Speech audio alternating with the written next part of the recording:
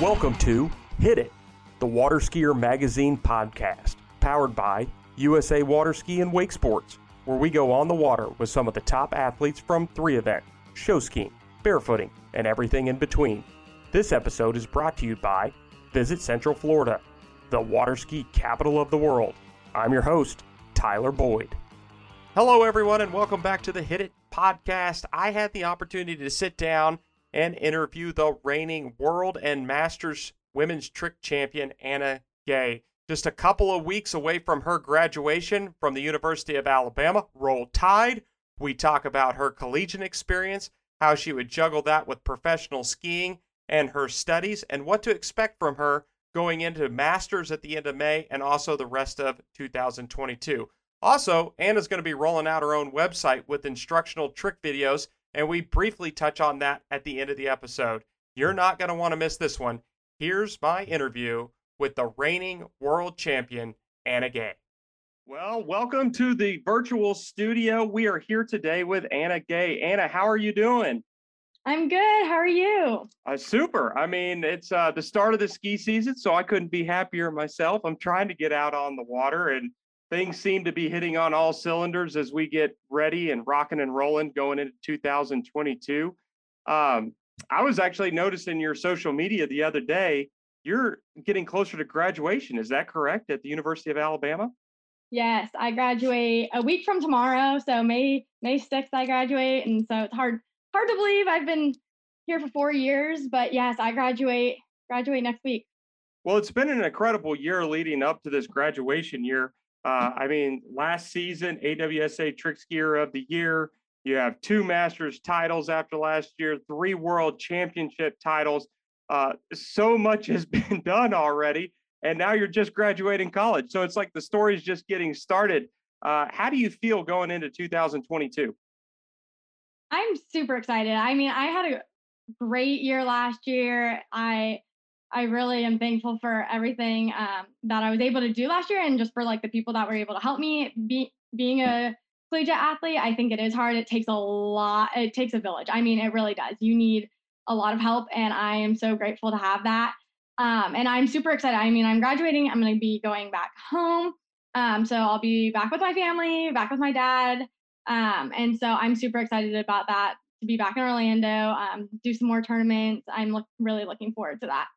Excellent. Yeah, and I wanted to touch briefly on collegiate water skiing, because that's something on the Hit It podcast we haven't really had the time to really get into. And it is a flourishing community of water skiers of all ranges. So from the professional level all the way down to people who just may have walked on campus and saw an advertisement, hey, come join the ski team. What has your experience been? I mean, the University of Alabama has been in the mix at the top of the podiums for a long, long time on the national scene. But I really feel like Alabama in the last couple years, there's been a surge in recruiting, and there's a lot of good things happening there. So what's going on there at Alabama? Yeah, I mean, we have a phenomenal team. It was already really, really good when I came in here as a freshman. We had a really good freshman class come in. And then from there, we just really started recruiting. I mean, Sean and I really talked about it. We're like, hey, like, let's really try and get recruiting. And we want really good skiers, but we wanted really good kids. We just wanted to build a team of really great people who love to water ski together.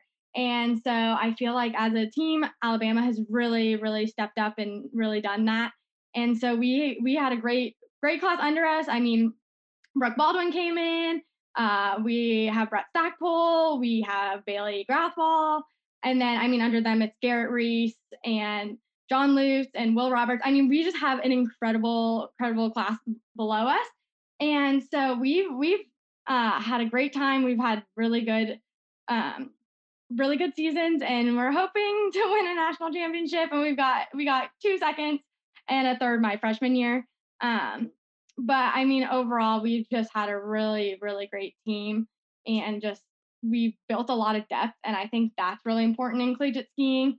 As a skier, it's really a individual sport, but collegiate skiing, that really takes it to to a new level, and you really need to have depth and be strong as a team.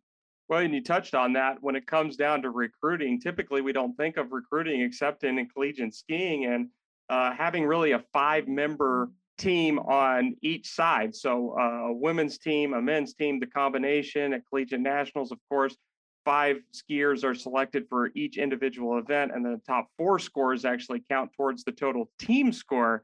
The depth you spoke about, I mean, it's right there. It's right on the cuffs of a national championship with a Mhm. couple of seconds. Who do you look into right now? I know that you're phasing out, but looks like Louisiana Lafayette kind of was on the rise in the last couple of years. Now I'm a fellow alumni Monroe person, so I can't speak too highly of the Raging Cajuns. But where are they stacking up currently in collegiate skiing as far as who's the big competition out there? Definitely ULL. Yeah, we've been chasing their tails for the past couple of years. They're doing a phenomenal job. I mean, they have a really strong team. And so we're always trying to chase them as far as I think we have a super strong team as well, but it's just hard for us all to perform like they do. I mean, they just don't mess up. So it's hard for us. I mean, but we do have a really strong team full of really good skiers. And so they're definitely in the running for first every year, and we're kind of just trying to chase them. Um, but yeah, I mean, touching on the 5 skiers, I mean, you get 4 scores, and the 5th one doesn't count, so you do get 1 drop score. But just because you have good skiers on your team doesn't necessarily mean you're going to win. I mean, you have to have depth.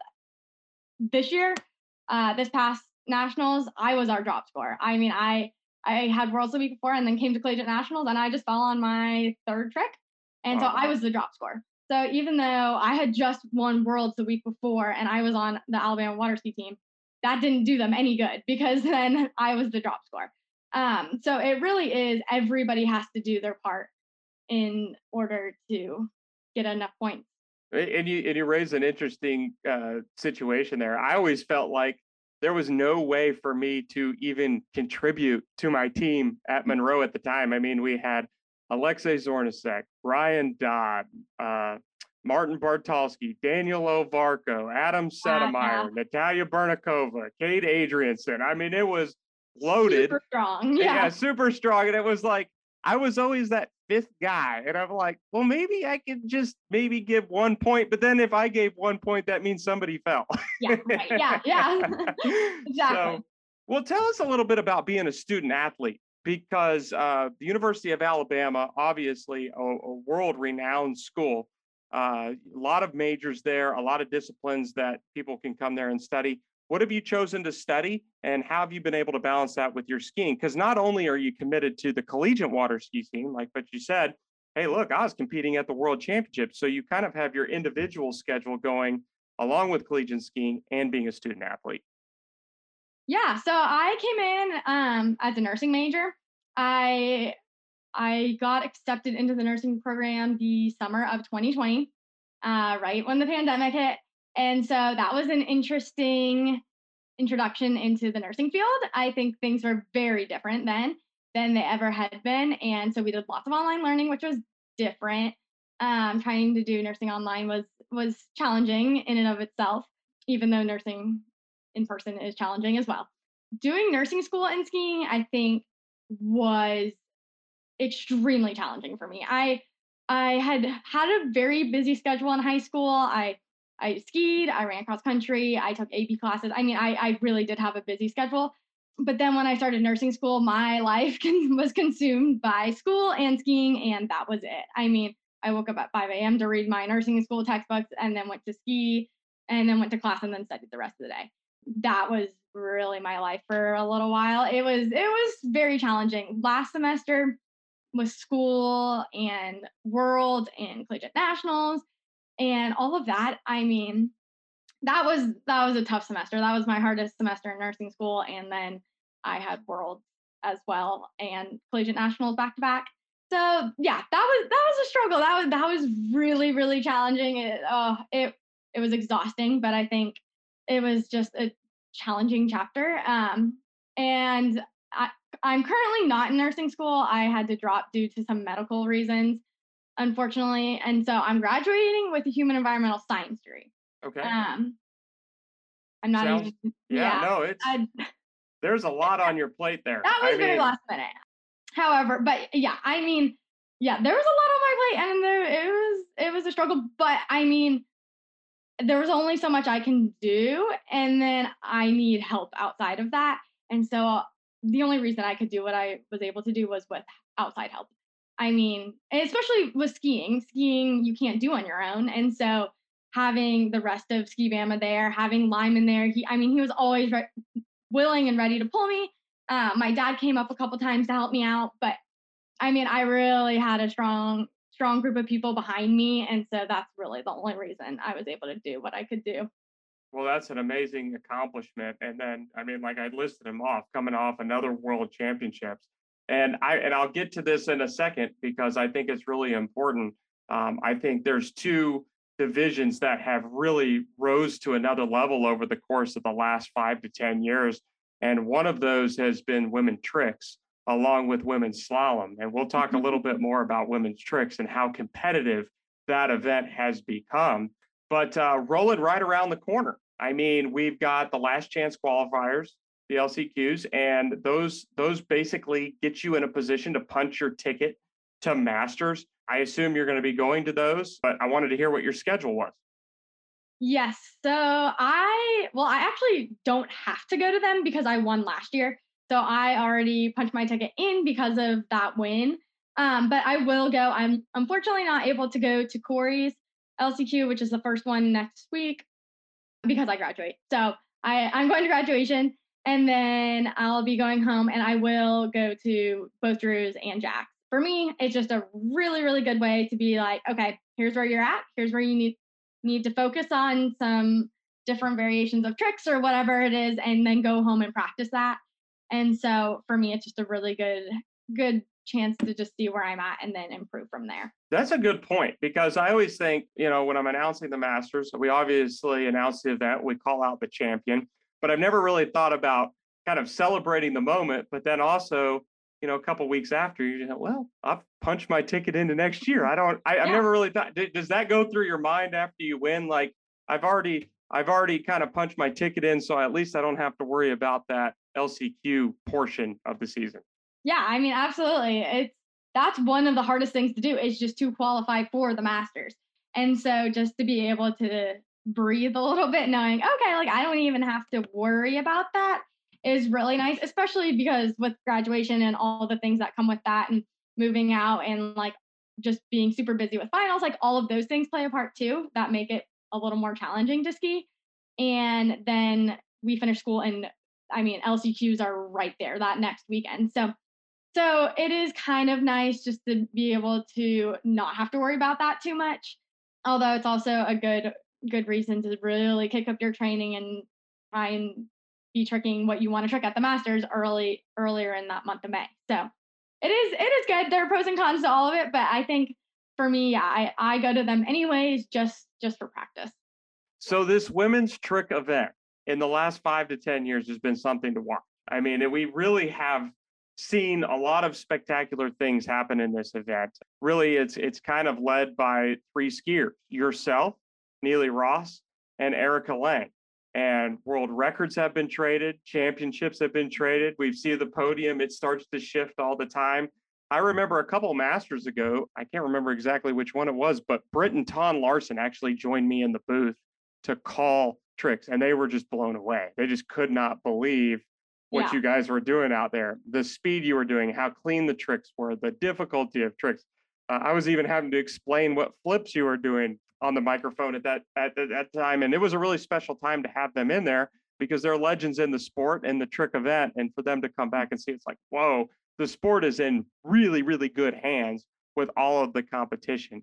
Talk to us a little bit about that because I assume going into a tournament like the Masters, there's probably a trick run or a level, right? You want to punch your ticket first into the finals, and then you want to, obviously end up on the top of the podium. But that marker has moved up over the years. It used to be, maybe even 10 years ago, under 9,000 points, and then it went, into the mid nines, and now we're talking about 10. And it's not uncommon in these preliminary rounds to see trick runs go into the 10,000s just to get into the finals. So I wanted to get your perspective on how you put together a program to go into a tournament like the Masters. Yeah, I mean, nowadays it seems like if you want to get top 3, you almost have to trick 10,000. I mean, that's kind of how the trend has been going the last couple of years. I mean, even like you can fall, but like Erica, Neely, or I, like we're probably still gonna trick in the high nines, mid nines. And so it's like the competition is just it's crazy. Even Janina Bonneman's tricking over 10,000 points. And so I mean, there's that aspect of it is really challenging because ultimately you can't fall, you can't mess up, you can't really lose anything, or you're automatically just not on the podium whatsoever. So it definitely pushes the competition a lot. It challenges us as skiers to just put together bigger runs because if you want to win, you're going to have to trick probably mid tens to even high tens now. Sometimes it's lower tens, but I mean now it really is trending up into the higher 10,000 point range. And so it's really challenging you to swap out maybe one easy trick you now have in your run to something that might be your hardest trick. So where I would do ski line back to back second trick, now I'm trying to swap it out for a ski line 5 front. And that, I mean, the risk that comes with that is huge because if I don't land that trick, I mean, that's my second trick. So I get one trick and I fall or whatever it is. I mean, I could do ski line 5 front, great. And then I actually did that at the Masters one year. I did ski line 5 front, perfect. And I missed ski line back to back. I just went inside the line. So even it changes the variation in the sequence of those tricks. And then that can be challenging. And so I mean, I love tricking. I think it's so cool. I mean, even at the Masters, I think that year that I did ski line 5 front, I was coming into the course planning on doing ski line back to back, and my dad heard the score and then gave me a hand signal and was like, "No, you need to do ski line 5 front." And so like it swapped in like a second. I was going for ski line back to back, and then I was going for ski line 5 front. And sometimes it depends how I land that first trick too. Like if I land my first trick and there's no like I know for a fact I won't land it, then it's not worth it to do it. So I just keep going. But yeah, I mean things like that change all the time too with having to trick really high scoring runs. You see more falls. I think it's just riskier. Even last year at the Masters or this past year at Worlds, like you see that in the guys division a lot. They're just going all for 12,000 points. And then so some of them they're going so hard that you see the podium actually way less because they're all going for 12,000 or even a little above. And then they fall short. And so like the podium's actually not as high as you might see in the past, but they're all going for crazy, crazy runs. Sure. Well, you've mentioned your dad, Russell Gay, a couple of times, and not to leave him out of this conversation because he's a huge role in your skiing and has been a huge role, an athlete, Masterline ropes, quantum skis, so many things that he's doing for the sport and specifically the sport of trick skiing. The knowledge that he brings to the table, I can't imagine. I would imagine you guys are skiing together. Anna, this trick's working. This is not working. I like this run. I maybe not. There's probably multiple scenarios that you have, but how do those conversations go leading up to the tournament? Let's just say you're having difficulty with a particular run. Is he the one that kind of says, well, I think we should do this. What do you think? And how does that get consideration? Yeah, I think so. I mean, a lot of the time, if I'm struggling, then I'm like, okay, dad, like, I don't know what I'm doing. Like, I really need help. Like, what am I doing wrong? What can I fix? So I mean, I'd be typically frustrated and be like, okay, what do I need to do? I need to figure this out.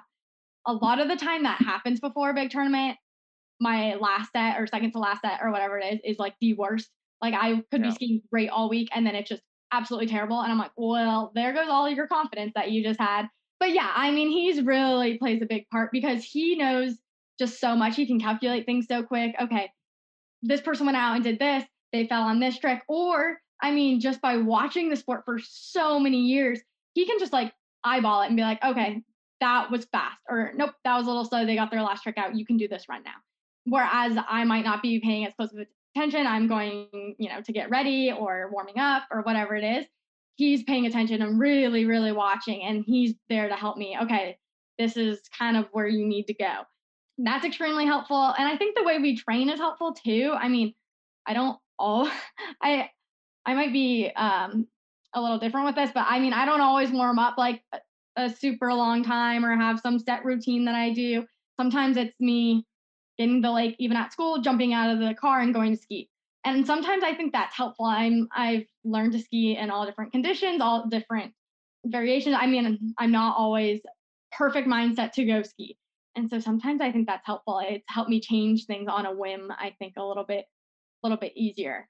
Very But yeah. cool. Just curious, is Russell still skiing in the LCQs to try to punch his ticket into Masters? Because I mean, he has been so close at a couple of these Masters in the last, I think, 5 years. hmm Not only getting in the final, but like these runs look really, really good. And you talk about one or two tricks that Yeah. might be just like right on the fringe. Where is he at in his skiing these days? I don't think he's gonna ski LCQs this year. He was signed up for Worlds last year and hadn't skied since like Malaysia, I guess. And he was like, the day before goes, "Oh, I'm on the list. Maybe I should go practice. Should I ski? I don't know. Should I ski?" And I'm like, "Dad, you haven't skied in like 2 years."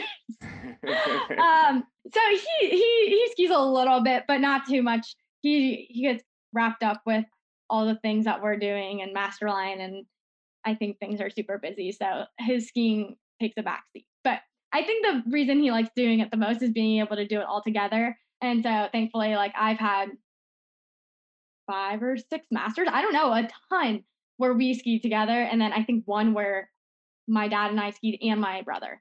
So we had 3 of us there one year. And so That's that very cool. Very cool.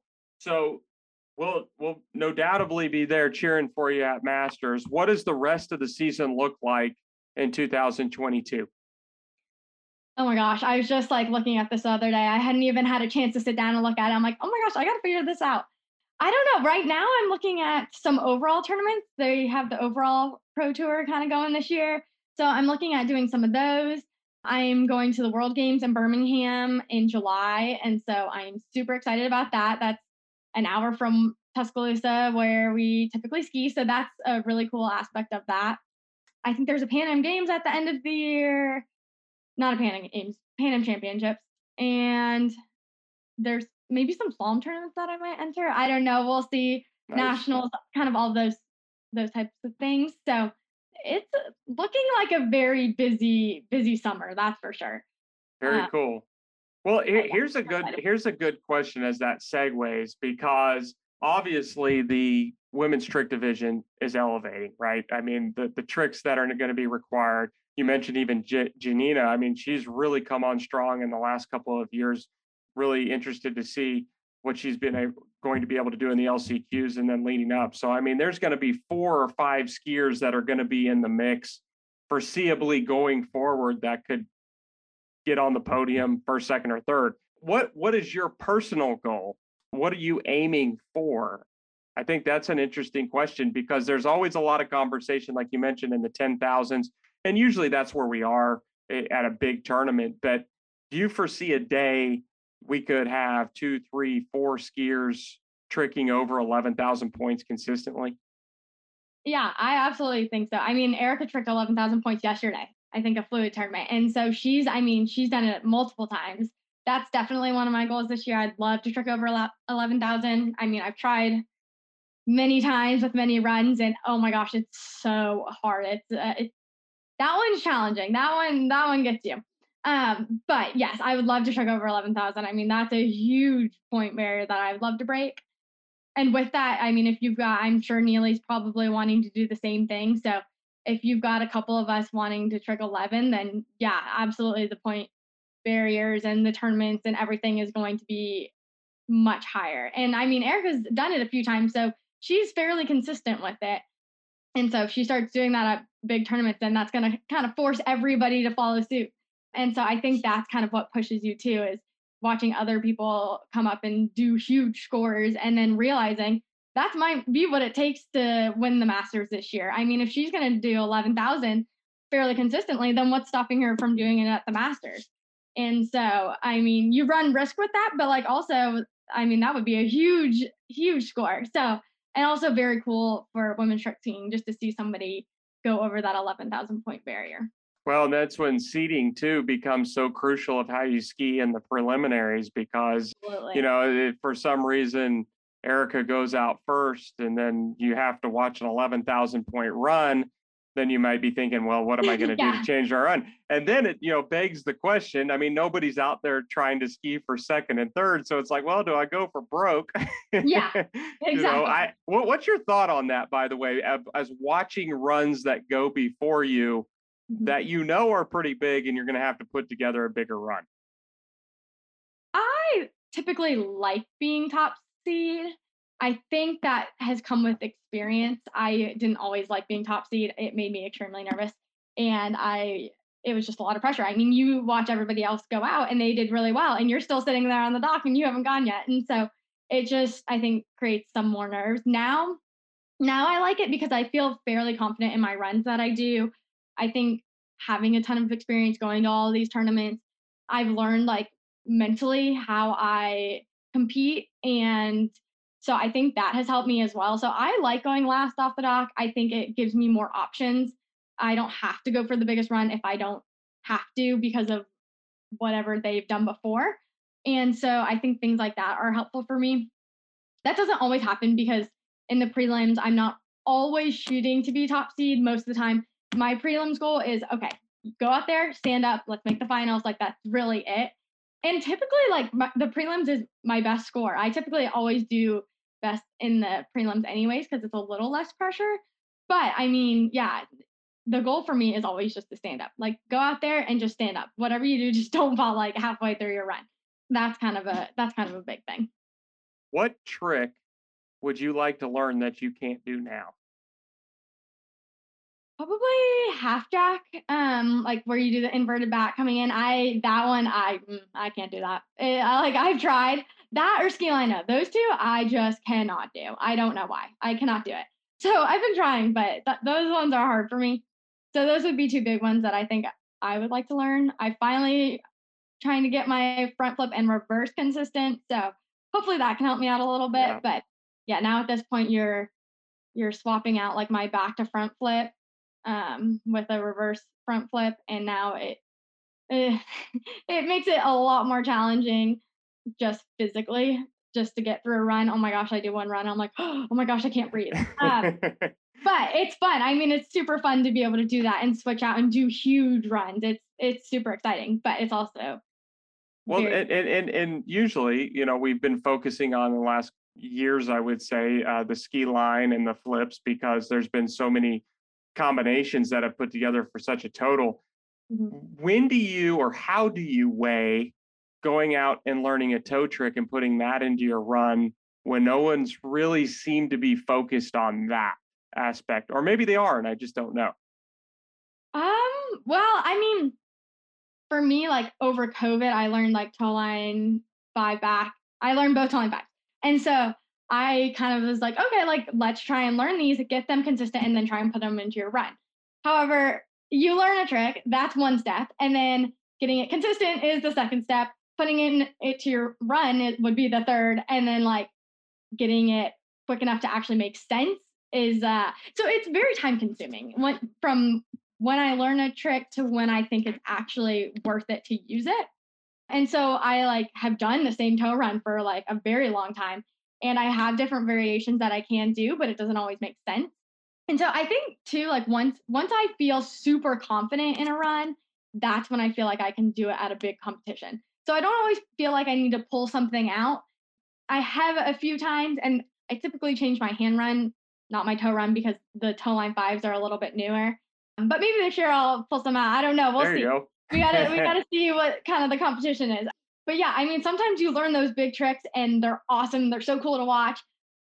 But if you don't get them in time, your run is Yeah. worth less than your easier run that you stand up every single time. And so it just doesn't make sense. Yeah. Uh, but yeah, No, I it was interesting too on that same conversation, just from a spectator view. And I think I'm advocating is in any trick conversation I get into these days.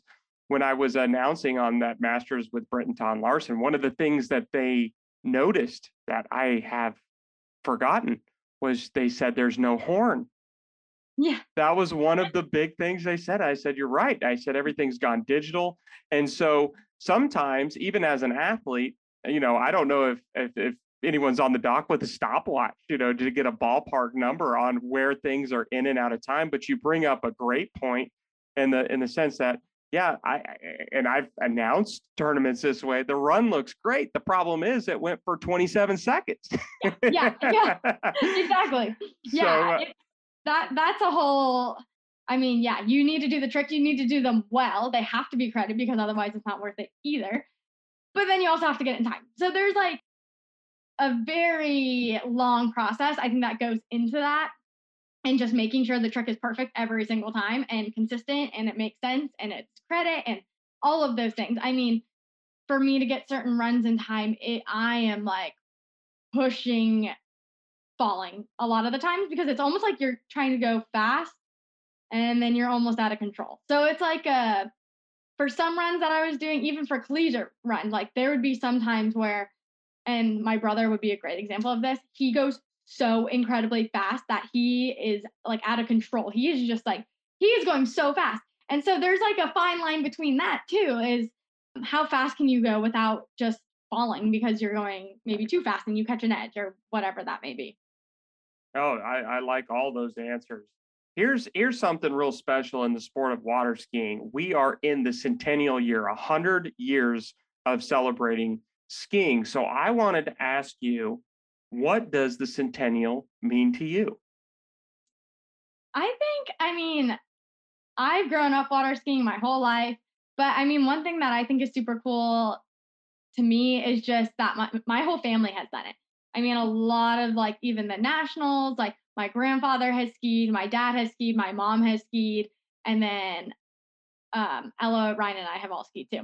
And so I think that is super cool, just like seeing the generations come down of like who's started skiing. And my parents obviously are very knowledgeable. My grandfather's very knowledgeable. I mean, he's the one who helped my dad with a lot of the things at Masterline. And I never even realized that. He's like, oh, yeah, you think about this and then you can change this. And I'm like, oh, you thought of that? Wait, what? That's so cool. And he knows so much about water skiing and just the history of water skiing. And so I think that's so cool, just being able to learn even from my grandparents and then just being able to ski and compete all together. I mean, water skiing really is a family sport, or it can be if your family does it. And so I think that's one thing that's really cool is that we can just do it all together, whether that be my parents or my grandparents or my siblings or whoever that may be. We can all do it. And so I think that's super cool. Awesome. Awesome. As a follow-up question, what is your favorite memory? I think my favorite memory would be winning Worlds in 2015. Just because I don't know, I look back at that Worlds and I was like 15 years old. It was my first open Worlds that I was ever qualified for. I don't remember even like knowing that I could trick 10,000 points. I don't know, maybe I did. I don't remember knowing that. And so my goal going to Mexico was I just wanted to make the finals. Like that was it. Like I just thought it was super cool. I made open Worlds.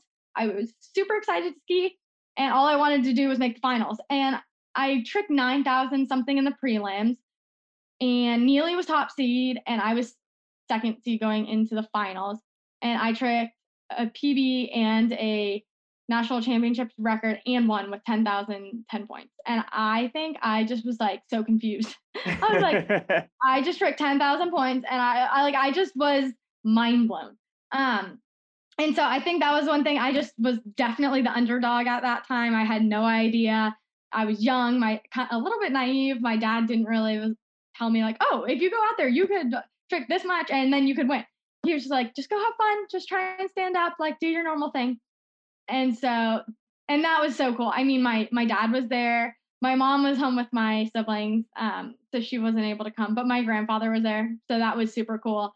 Um, all of us being there together. And so, yeah, that was probably definitely one of my favorite memories. It was very cool. And it was just cool to have my family there and just be there all together.